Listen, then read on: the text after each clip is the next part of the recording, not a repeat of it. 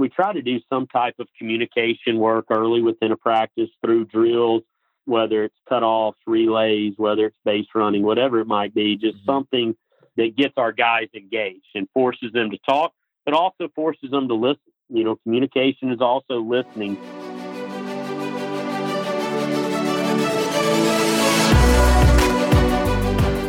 Hello and welcome to Ahead of the Curve. I am Jonathan Gellner, and thank you so much for joining us. This episode is brought to you by Baseball Cloud. Baseball Cloud's revolutionary software platform brings to life the numbers captured by TrackMan and FlightScope. This provides colleges, players, and facility owners around the world a turnkey product, allowing them to analyze their data using key metrics and custom visualizations on one intuitive user interface. Go to baseballcloud.com to find out how you can have your own data analytics department for your program. Data has a story to tell, and Baseball Cloud gives it a voice. On today's show, I welcome Casey Dunn, head baseball coach at Samford University. Casey was named Samford's head baseball coach in August of 2004, and at the time, he was the youngest head coach in Division I baseball. Under his leadership, the Bulldogs have posted 30-plus wins in 11 of the last 13 seasons. They have the most wins and best winning percentage by any Division I team in the state of Alabama, while averaging 35 wins a year since 2001. On the show, we discuss how he designed practices around communication and competition, and we do a deep dive into how they train hitters at Samford. Here is Casey Dunn. Casey, welcome to the show. Thank you. I appreciate you having me on. Absolutely. As I was stating earlier, a mutual friend of ours, Adam Mosley, decided to put me in touch with you. He's, after every show, I usually ask, who are some guys that I need to get on the podcast that are growth mindset and do a really good job. And so he recommended you. And so I'm really excited to dig into what you guys are doing. But first, I would really like to get to know you a little bit better. And I'm sure our guests would too. But, what's your baseball background and, why did you decide to get into coaching? But Jonathan, I grew up in a baseball home. My dad was a 30-plus year coach at Vestavia High School here in Birmingham and, very successful high school coach. Won, a lot of state titles, national championships, and, been inducted to a lot of coaching Hall of Fame. So I was very blessed to grow up in a house with someone that was really good at his profession, but someone that also got a lot of enjoyment and fulfillment out of not just the coaching side, but being able to impact young guys, especially at the high school level, being a positive influence and having seen the impact that my dad had through coaching and through the game of baseball. I think that's something that I kind of gravitated towards and knew that was something I wanted to go into and pursue one day. No, I love that. And I love that you're the son of a coach because, I have a son now, and one of the things that I worry about is me pushing baseball on him too hard and not letting him develop a love for the game like I had the opportunity to. And I'm so glad to hear that. I mean, is that kind of a similar mindset that your dad had as well?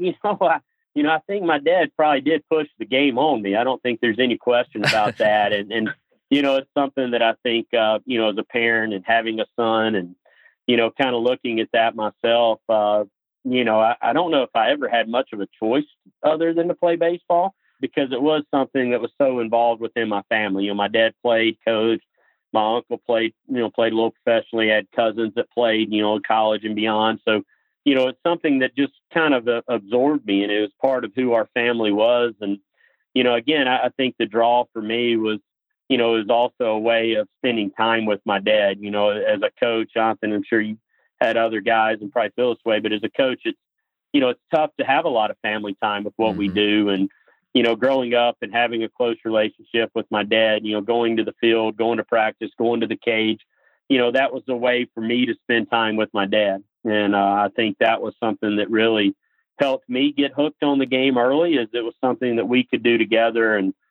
something that I could do with someone that obviously I loved and cared deeply about.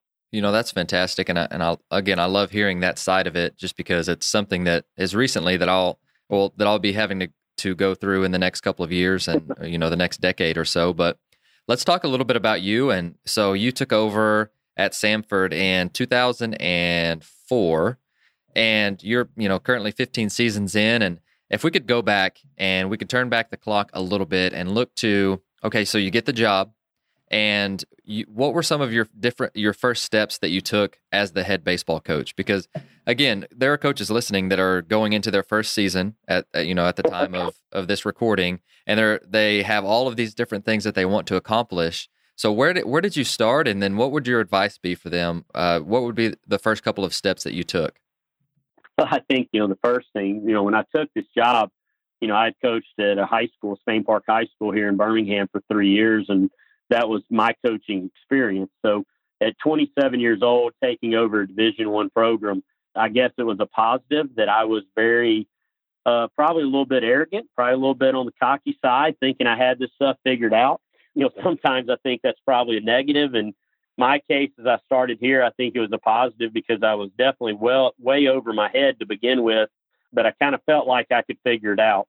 And, was fortunate to have some people with me that were quality baseball folks, but none of us had experience at the Division I level. So when we started here at Samford and, took over a program that had been struggling and one that didn't have history or tradition or facilities, and, it was a difficult job, but, I was so excited to be here at my age, to have a chance to be a Division I head coach. The same with my assistants that were young guys that had never coached at this level. We never looked at the negatives. I think people always would point out to us the challenges and the negatives about the job we took over.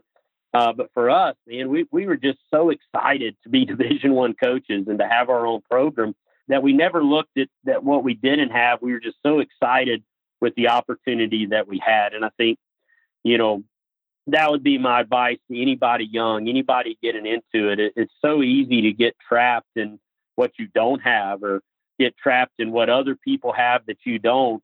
But just, focus on the advantages of where you're at. There's positives to every situation.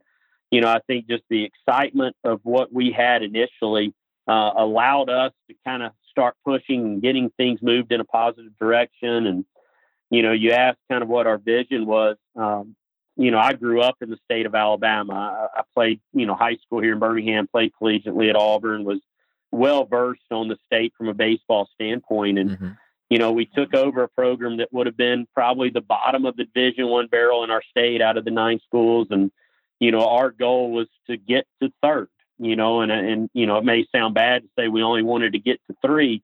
But when we inherited this program and, you got 2 SEC schools within our state, our goal was to be that third option. Hey, Alabama and Auburn's kind of got their thing, but, we want to be the third option within the state. And, I think, we've either gotten to that point or we're awfully close to it now.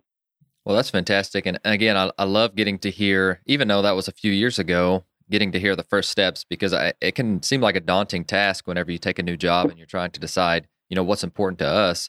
But let's go ahead and let's transition to the off season, which, just got finished. But what did the fall look like for you guys? And, what did you prioritize? And how did you decide what was the most important to do this fall for this team? Well, I think, the biggest thing is, you're talking about what's important. For us, you have to identify the fall as a developmental time. Fall is not a period of time where you're trying to win games. So, it's 100% about development. And as we kind of structure and we look at our fall, that's how we want to lay it out. So we put a lot of time into what we do in the weight room. I believe the strength aspect of our sport is becoming more and more important, both in terms of sheer strength and then also the the mobility gains that we can get through a good weight program and training program.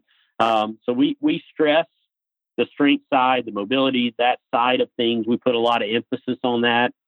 We allocate a good portion of our time, in terms of our hour limitations. We give Coach Rowling, who's our strength coach, we give him a good bit of time because I think players identify importance, which how much time you put into it. So we want them to understand that is a priority for us. And, we're gonna understand that there's going to be days that at practice or within inter squads that, guys may be a step slow or their velocity may be a tick down because we lifted really hard that morning or we lifted hard the day before. and just, not getting caught up necessarily in the results as much as just the process of what we're trying to develop and do. The one thing we do a little differently in the fall in terms of how we structure our practice is we actually practice early on Tuesday and Thursday mornings. Mm-hmm. We come in and our position guys actually lift at 6 a.m, and then we go out to the field about 7:15, 7:30, depending on when they get done with the weight room and able to get nutrition back in them and get stretched and get out there. But, we do all of our work Tuesday and Thursdays in the morning. By 9:30, all of our players have got a lift in and a practice in. And I think that is our fundamental days. Those are things that our players know on Tuesday and Thursdays. That is a time where we're really stressing the basic fundamentals. And, we're going to teach off of things that maybe haven't gone well in scrimmages and that kind of stuff. And then, the Monday, Wednesday, Fridays during the team portion, those are kind of our inter squad days. Those are, what I would say would be the traditional college practice, take some BP, take some ground balls, scrimmage. Those are kind of our normal days. But I think one of the things that is a little different for us is what we do on those Tuesday and Thursday mornings in terms of, really just stressing the individual needs of our guys. Sure. I love that. And again, it's really hard to have that many players and to really individualize everything and talk with every single person on a daily basis as much as you'd like to. And so what is some different advice that you would give, let's say to me, if I'm coming into that setting and I've got, 15 to 20 guys that I'm working with, 15 to 20 hitters, what are some different ways that you've been able to still help them improve individually, but not being there in like the one-on-one lesson model? Does that make sense? More of a team-based approach, and it's really hard. And so I'd love to hear your advice on that. Yeah, I mean, the thing I tell our guys all the time is in the game of baseball, I think more so than any other sport, you have to take personal ownership in you. You have to invest in yourself. You have to have an understanding of where you are as a player, both in terms of performance and fundamentals. And you have to have a direction that you're working towards. And, early in the fall, one of the first things we do is we try to help our guys develop their own routine. It's, easier probably on the hitting end than the pitching end to do that. But we really sit down with our guys as we're doing our small group work, our fundamental work those first few weeks. And we try to help our guys build their own plan. And we want them, whether it's at the start of the practice, most days, before they come out to the field.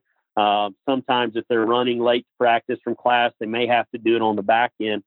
But we want each of our guys to have kind of their daily developmental plan. What drills do they do to help their specific needs? And we tell guys it should only be a 10 or 15 minute process. We're not looking for something that's going to take up a half hour or an hour of their time.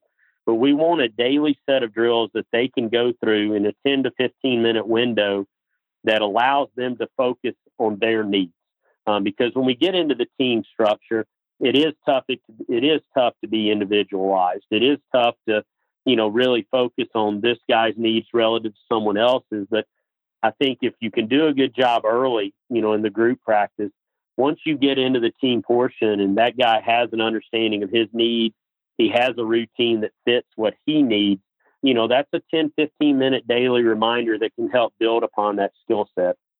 No, that's fantastic. And is it something that you change every couple of weeks? Is it something that you change once a year? I mean, I'm trying to envision this, and this is what I would get, from the amateur side with the high school players that I'm working with right now, is that they would do the drills that make them look better in practice, or they would do the drills that they're good at. Right. And I'm sure you run into some of that stuff as well. So take us through that process.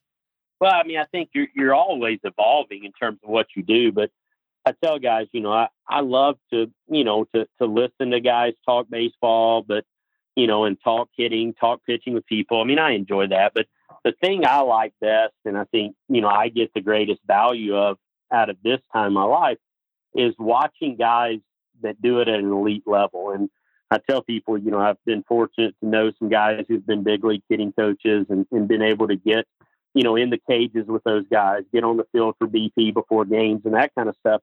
And the one thing that always jumps out to me is all of those guys who are elite at what they do, they all have their own routine. They all have their own plan. and it becomes something that is structured for who they are.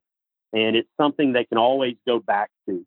And that's what I tell our guys. A lot of those drills are going to be things that we're working on to improve or to make changes or adaptations. But the biggest thing, too, is when we have that bad day, we have that 0 for 4 game, I've also got something I can do for 10 or 15 minutes after that crappy game that helps me get grounded and get focused back on what I need to do to be successful. And, and I think that's the focus, man. And so we do adapt, we do adjust.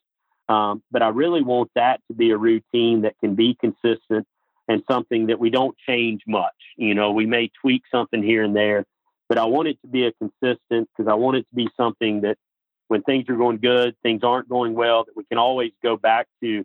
And it provides kind of a security blanket, so to speak, that, hey, man, when I'm in my routine, when I'm going well, this is what I do.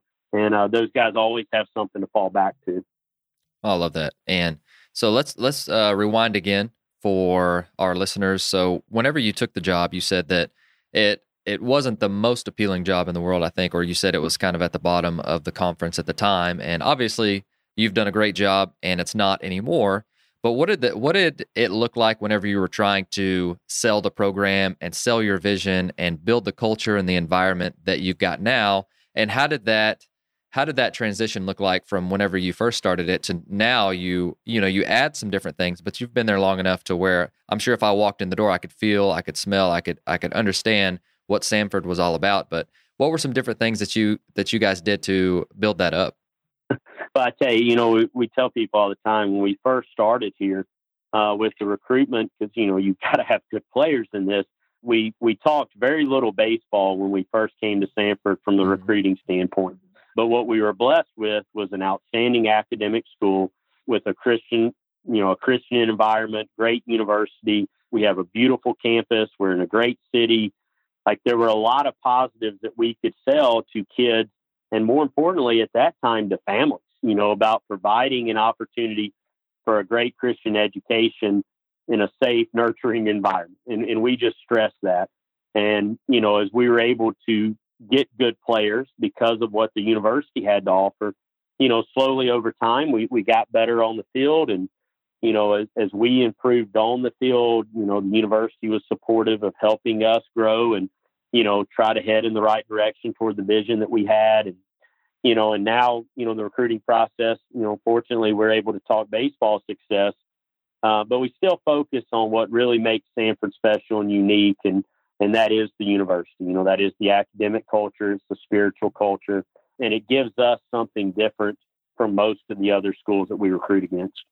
Oh, fantastic. And another thing that I love to be able to integrate is competition and really everything that we do, just because, we're baseball coaches, our players are baseball players, we love to compete. So what are some different ways that you guys try and integrate that? And are there any fun ones that you wouldn't mind sharing with us today? I think there's probably a couple things that we do, and I really don't know if they're unique or anything like that. I don't think they are, because one of the things that I stress to our players is I want guys in our program that are competitive with themselves. I want guys that are self-motivated. You can have a guy or two on your team that you have to motivate or you have to push them to compete. But if you have a team full of those kind of guys, I don't think you're going to be very good. So we want guys that are self-competitors, that just they compete naturally regardless of what the task is, whether it's supposed to be a competitive task or not. We want them to be competitive in what they do. We do some of the stuff, from a pitching end, we do the running pull downs, and, Coach Stroud, our pitching coach, will crank up the music and put the radar display board up, and those guys get after it and have a good time with it. We'll set up the velo display for, batting practice sometimes, and, let guys try to see how hard they can hit the ball off the bat.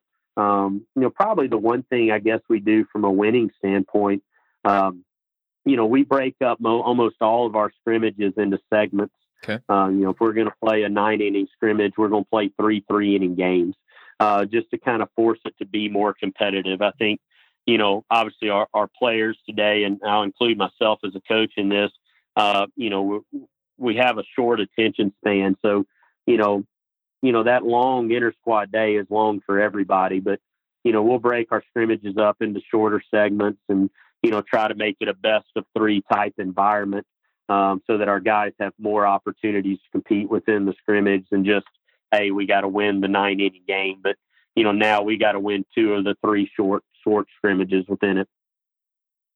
No, I love that. I've never heard that before, but that, that makes a ton of sense. And I obviously consider that one stolen by myself and probably a lot of our listeners. And no, that's really good. And so another thing that I'm trying to get better at, just because, whenever I was a player, the best coaches that I was around, we had a relationship with them, but I was kind of in that mix of, okay, these are old school coaches, and it's transitioning to, working with millennials who want collaboration and who want relationships. And so I'm always trying to add, tools to the toolbox from that. But what are some different ways that you develop personal relationships with your players, and then to help them develop as a person individually? I think, one of the things that, that again, just inherently we have here at Samford is, being a Christian university, we have the opportunity of sharing our faith as coaches and exposing our guys to faith growth opportunities. We do service work as a team. A couple years ago, we used the international opportunity to take our team to the Dominican Republic through a company called SCORE International, which is a sports outreach organization, and went to Dominican, played some baseball, but truly, shared the gospel down there. And it was really neat to see our guys kind of open up and come out of their shells in some tough situations, and really share who they were. And I think, the team growth of that event, seeing their teammates, exposed and, in a vulnerable spot, I think did a lot for our club.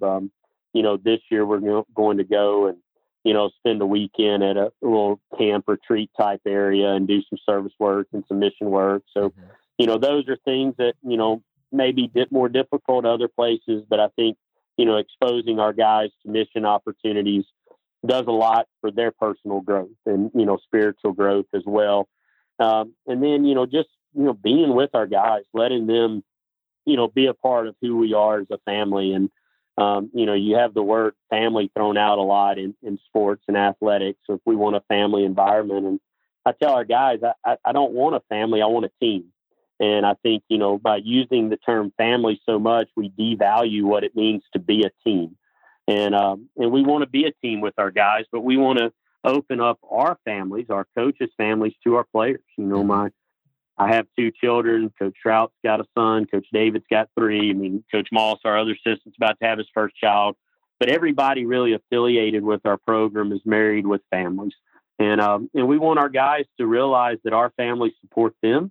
They're a part of our life. I tell my players all the time that, winning and losing games, not only do they dictate their happiness and mine, they also impact the happiness of my wife and children, because if we lose, I probably don't come home in the best of moods, and probably impacts the rest of my family. So, but just letting them know that, man, we're all in this thing together, I think is the first step, because, kids aren't dumb, man. They see through the fluff. And, I would tell you, we don't do a lot of what I would consider the fluff, motivational, team building type stuff. When you talk about building culture, I don't think you can artificially instill culture in a program. I think it's got to be natural, because I think these young guys, man, they're too smart. They're going to see through what you're trying to do if it's not genuine. And we just want to make sure that our guys see that we're all in this together, and provide opportunities for them to serve and to be with each other, serve together, and not be afraid to let down their guard sometimes. And I think as a coach, that's the hardest thing to do, is to, let down your guard as a coach, to let your players see that you are vulnerable in times too. And I think when they see that you're genuine with what you're doing, I think it's a lot easier to build that personal relationship. No, I'm definitely with you. And I think that makes a ton of sense. And, another thing that I look at a head coach and I think, he's not only growing players, he's also growing future head coaches. And one thing that I am trying to learn more about is, do people do that, organically by setting an example, or And there are some coaches who are very intentional about, hey, this is a head coach moment. What would you do? How do you develop your assistant coaches or prepare them to someday be head coaches?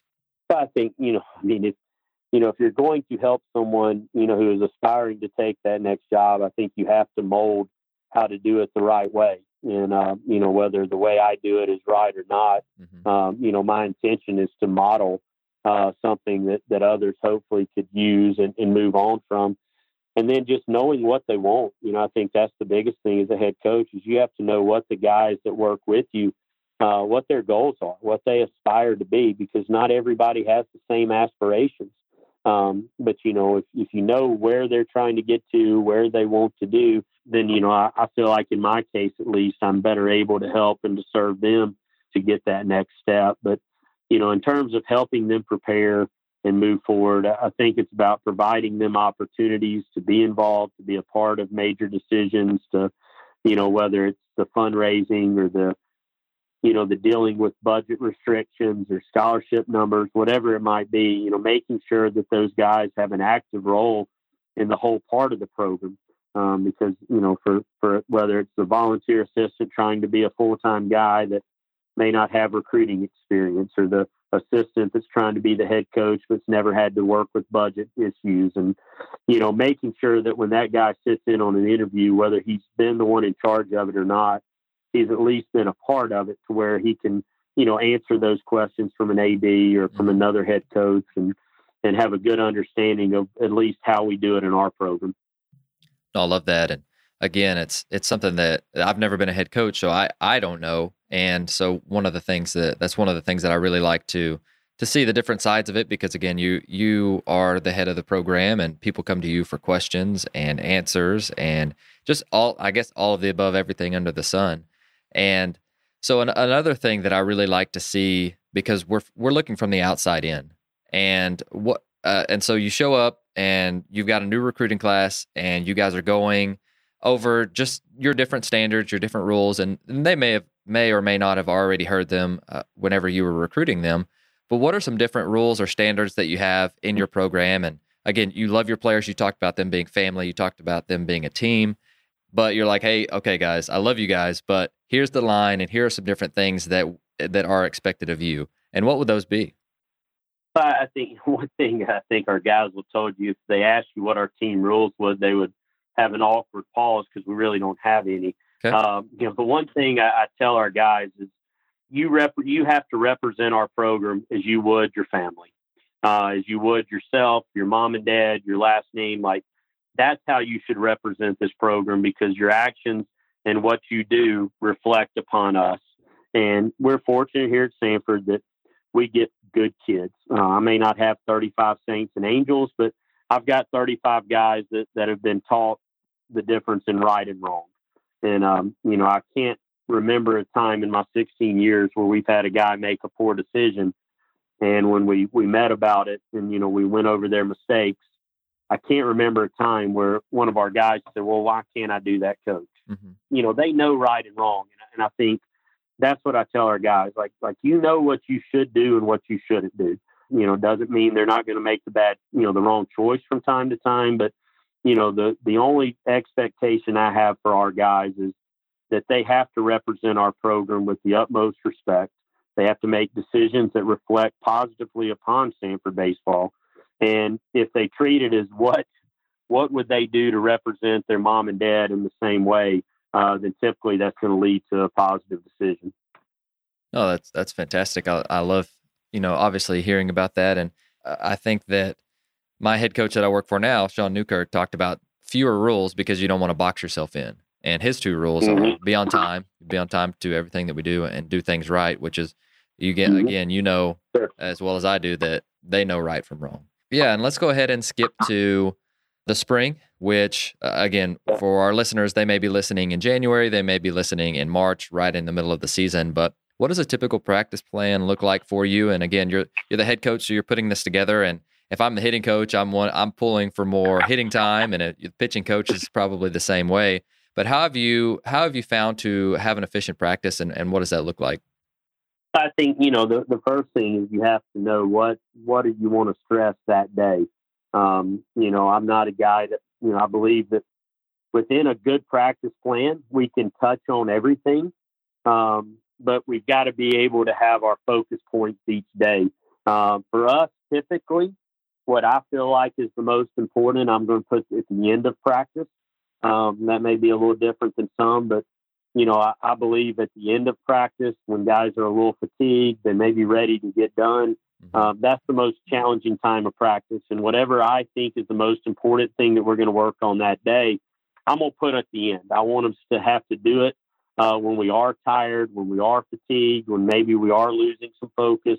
Because, when we get in the game, games are won and lost at points of fatigue. They're at points of stress. So, we kind of, whatever the most important thing to me that day, I'm going to typically put at the end of a practice. But, typical practice for us, we usually start with some type of communication work, kind of the Casey pet peeves of today's kids.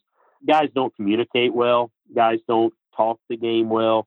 Even guys that are vocal, if you listen to what they say, it's, you want to slap them sometimes, to be honest with you, Jonathan. It's like, man, we're talking to talk, but, let's be productive. I want vocal guys, but man, I want to be productive. So we try to do some type of communication work early within a practice through drills, whether it's cutoffs, relays, whether it's base running, whatever it might be, just something that gets our guys engaged and forces them to talk, but also forces them to listen. Communication is also listening. So, we try to kind of introduce that early. And then, the other thing when you talk about a time issue is the early work, things that our guys can do individually on their own before we start. And like I said, sometimes in the college setting, man, guys are hustling to get here on time from class. So, they may have to do some stuff on their own after practice, but, there are things that each of our guys, are going to do on a daily basis that they've got to do on their own. One, because of the limitations we have on hours, and right. Two, some guys' schedules are different than others, and it gives them a little bit of freedom to get their individual work in at times that may be a little more efficient based around their class schedule. Definitely. And again, I love hearing on the offensive side. So this may be really creative, this may be not creative, but obviously you're 15 years in, so you've kind of honed in BP in a way that is most helpful for your team. But give us a picture of what your BP setup looks like. I think one thing is I typically always throw on the field. To me, as a guy that likes to work with hitters, I can tell a lot when I throw to them. I feel like I can also control where I throw the baseball, depending on what I want that guy to work on. If he has a flaw that we're trying to work on, I can also expose that flaw in a BP setting to kind of show him that, hey, man, you've got to make this adjustment.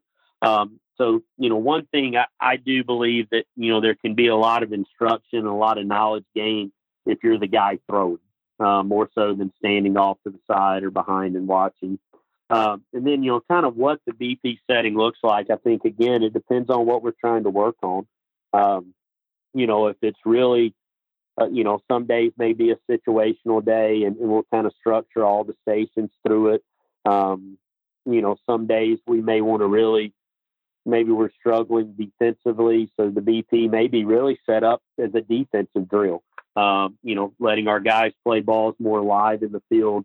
Some of the things that we do, I guess, every day, we try to hit on the field every day in some capacity. Okay. And, like I said, it may be a traditional BP.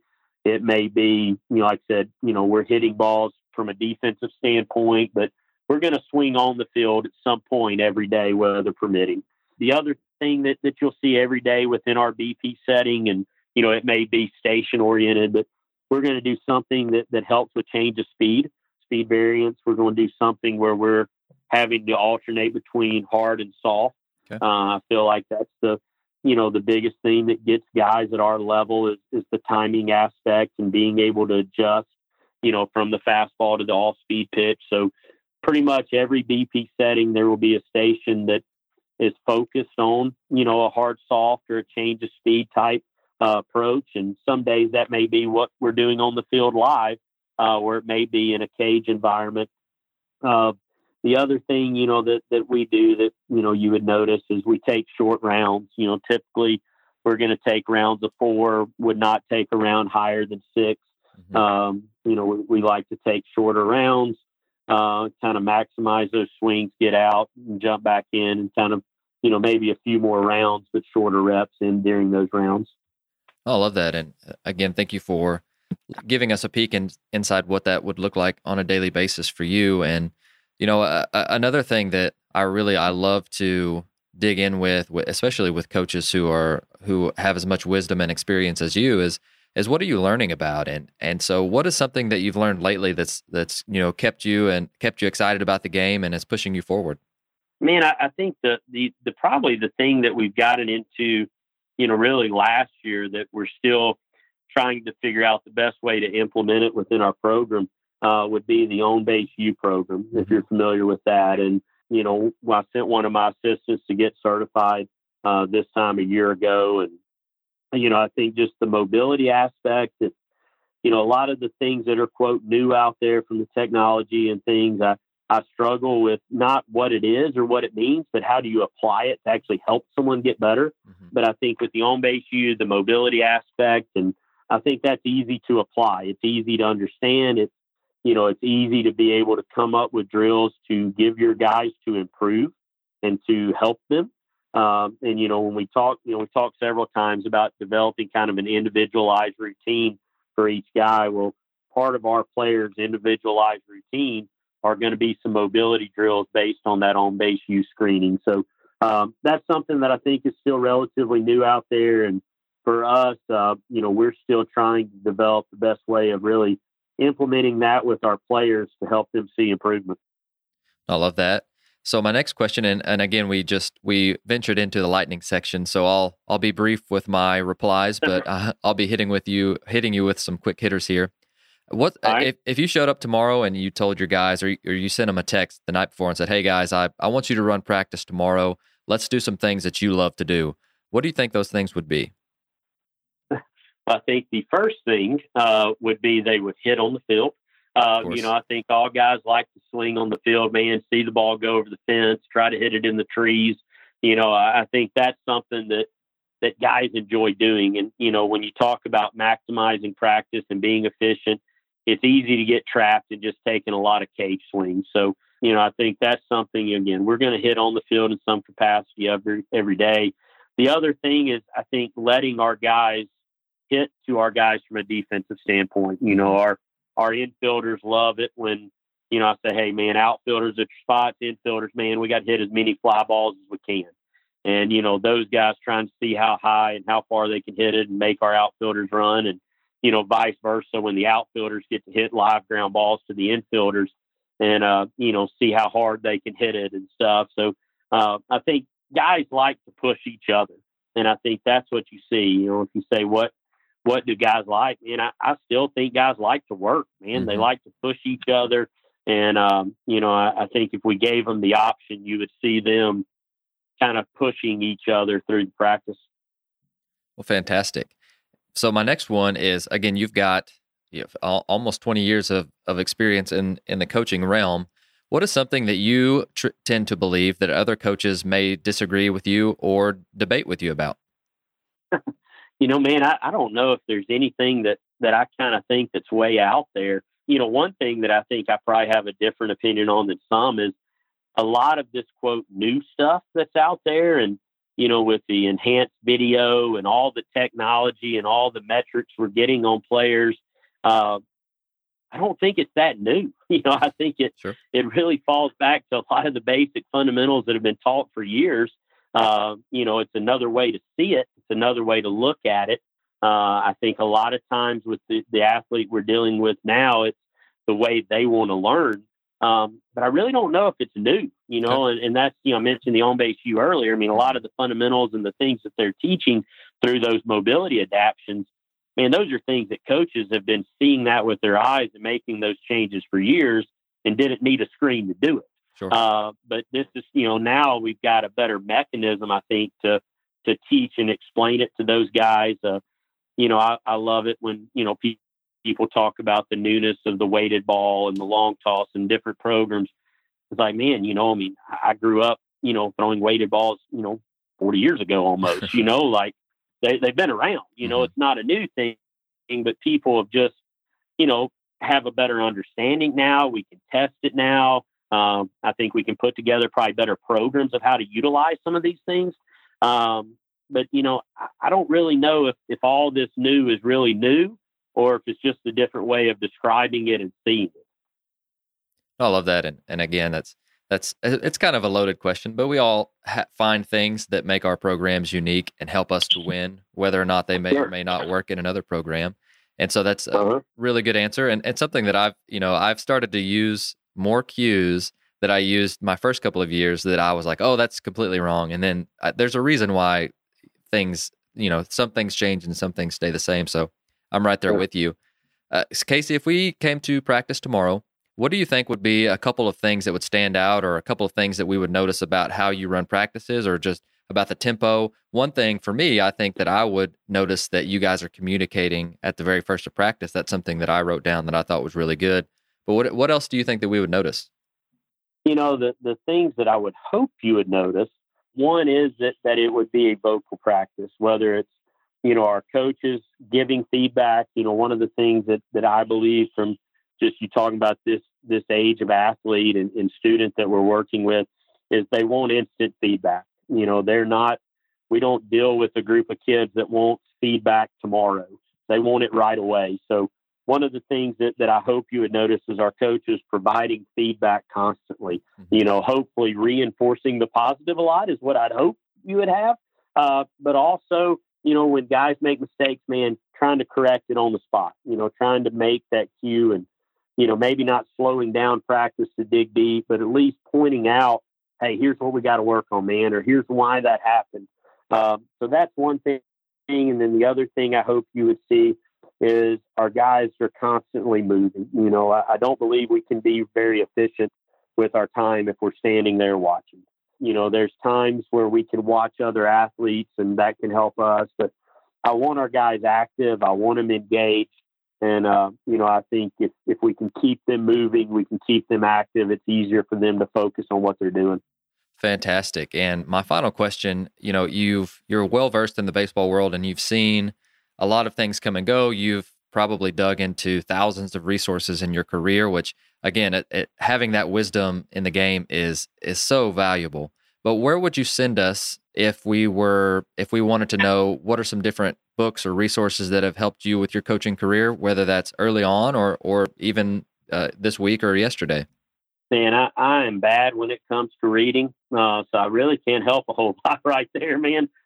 Resources wise, the thing that I've always done and I still do is, man, I pick up the phone and call people. Mm-hmm. I try to go meet with people and use the term meeting loosely. It's more about just watching and observing. Sure. I really like to talk to other coaches. I like to observe how people do things because that's the way I learn.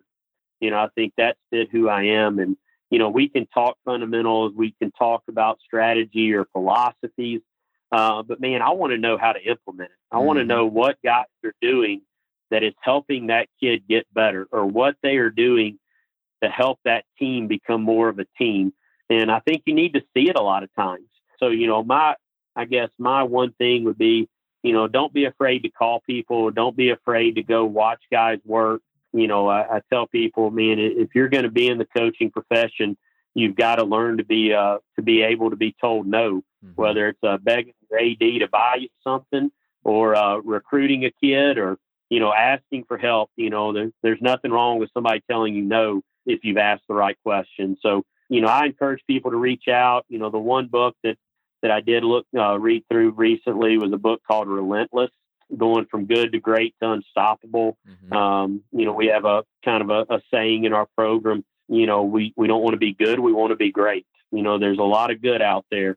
We want to be great and trying to push to that point and not to discredit the book itself. But, I'll share with our guys when we get back from the holiday, literally the introduction in the first chapter is all I'm going to share with them and I'm going to have them listen to it. And, it just talks about the guys that are elite don't settle and they push themselves and they challenge themselves to be great and to be special. And, like I said, the book itself was fine, but, I really thought that the introduction in the first chapter really kind of said, what I want my players to hear. So I thought that was a good read. But the biggest thing is, man, reach out to people that are good at what they do and try to spend time with them, try to observe and watch them work. And I think that's when you'll really grow. Well, that's fantastic. And I don't think that I could really close out the show in any better way than that. But I know that there will be some listeners who would love to get in touch with you. And what would be the best way to do so? Man, the easiest way is email. My email is listed off of our website at sanfordsports.com. And, I'm pretty good with replying to emails. And, I think that's the first way to, the easiest way to make a connection. And then we can follow up from there. Well, fantastic. Well, Casey, I really do appreciate your time. And I know this time of year around the holidays is super valuable. And so I'm so thankful that you were able to hop on the mic and share so much of the wisdom that's gotten you where you are today. And I just want to open up the mic for you. Is there anything else that you'd like to tell our listeners before you go? No, man, I just appreciate the opportunity. And, anytime I have a chance to talk about Sanford baseball and Sanford University and hopefully expose our brand and our university to people that may not be familiar with us, I just appreciate that opportunity.